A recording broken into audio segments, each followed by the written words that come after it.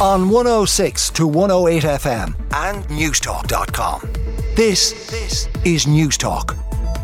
And Breda O'Keefe and RT back on the front pages again today. The Irish Daily Mail says that a business case for the €450,000 redundancy payment given to Breda O'Keefe was presented orally and there's no written record of it. The Irish Daily Mail can reveal RT Director General Kevin Backhurst yesterday rejecting calls from the highest level of government for the golden handshake given to the former Chief Financial Officer to be reviewed. Also, that's the front page story on the Irish Independent. RT paid out €2.6 million in golden handshakes to executives during D. Forbes' reign as Director General. The broadcaster's own accounts reveal the significant payments across 6 years to key management personnel receiving what's called termination benefits. And rumours and speculation and accusations that there was a culture of termination payments during the past few years, according to the Irish Independent. Then the Irish Times says that RT is under mounting pressure on their exit deals, and the boss, the Director General Kevin Backhurst, is seeking new legal advice on whether the details of exit packages can be disclosed amid mounting political pressure to reveal any such payments made to former executives. So obviously Breda O'Keefe's package is known, but there are others, and we don't know how much they received as what's called a golden handshake when they left the state broadcaster.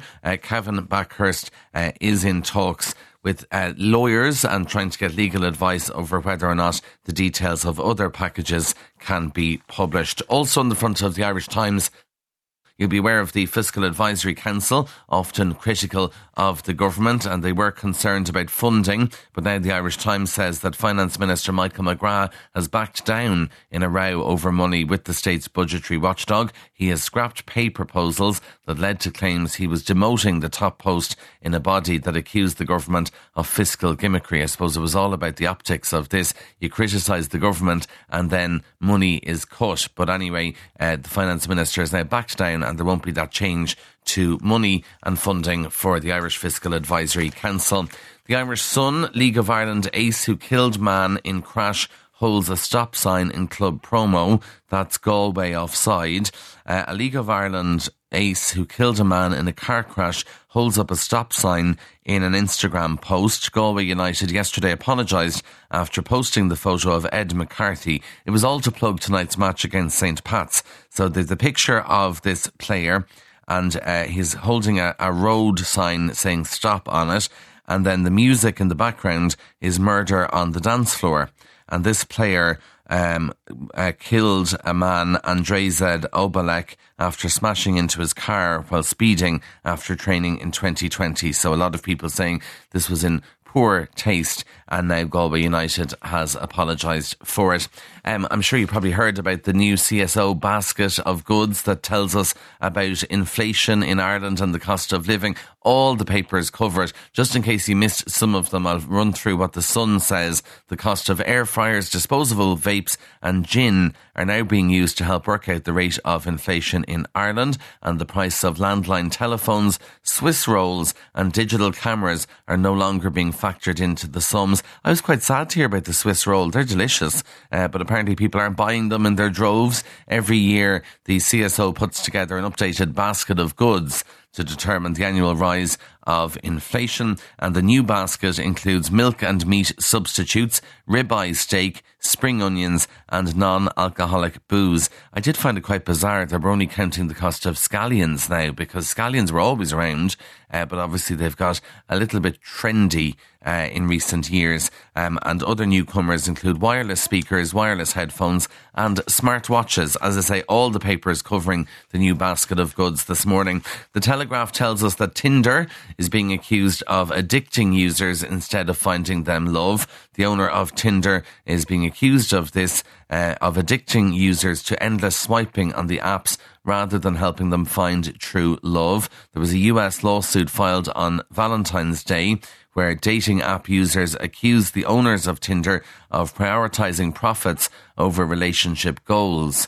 Well, that's kind of obvious. Tinder isn't a charity. It's there to make money, but they're prioritising the money over finding love for people. A Match spokesperson said, Match owns Tinder, and they say that the lawsuit is ridiculous and rejected claims of negligence and false marketing. So the Telegraph says that the tech company has marketed some of its services on the basis that they are designed to be deleted, although critics allege that they're actually designed to be addictive. And it is like a game. If you're on Tinder and you get a match with someone, it's like balloons and celebrations, and it is kind of like a computer game, so you can understand how people would feel that it is a bit addictive, but we shall watch this space and see what happens with it. If you're a fan of pizza, there are 2 new pizzas at Domino's, and people in Italy aren't happy about this. This is in The Sun. Pizza chain Domino's is risking leaving Italians cheesed off because they're launching a lasagna pizza and a carbonara pizza.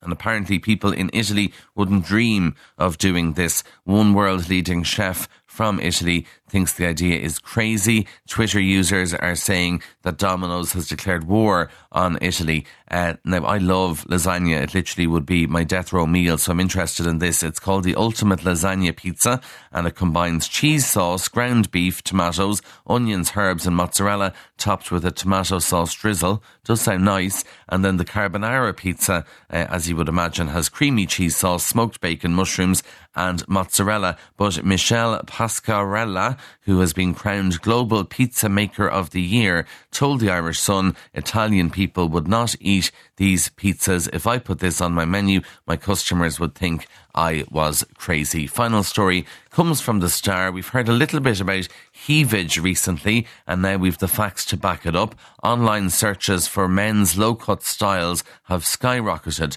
and this is the stuff that Barry Keoghan and Paul Mescal wears, where you're basically exposing your chest. Analysis of Google Trends has found that online searches for heavage have increased 86% worldwide compared to the previous year, and it looks like Irish stars are to blame for this resurgence of interest in it. A new finding from fashion experts at Boohoo Man reveals that online searches have increased by 86% in the past 24 months. Many A-listers are opting for this design, and a fashion expert says these findings highlight the continued influence celebrity dressing has on trends which impact our day-to-day styling choices.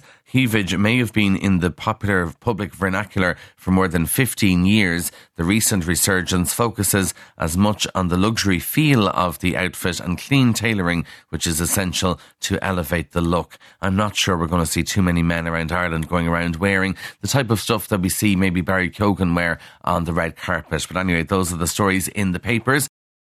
On 106 to 108 FM and newstalk.com. This is Newstalk.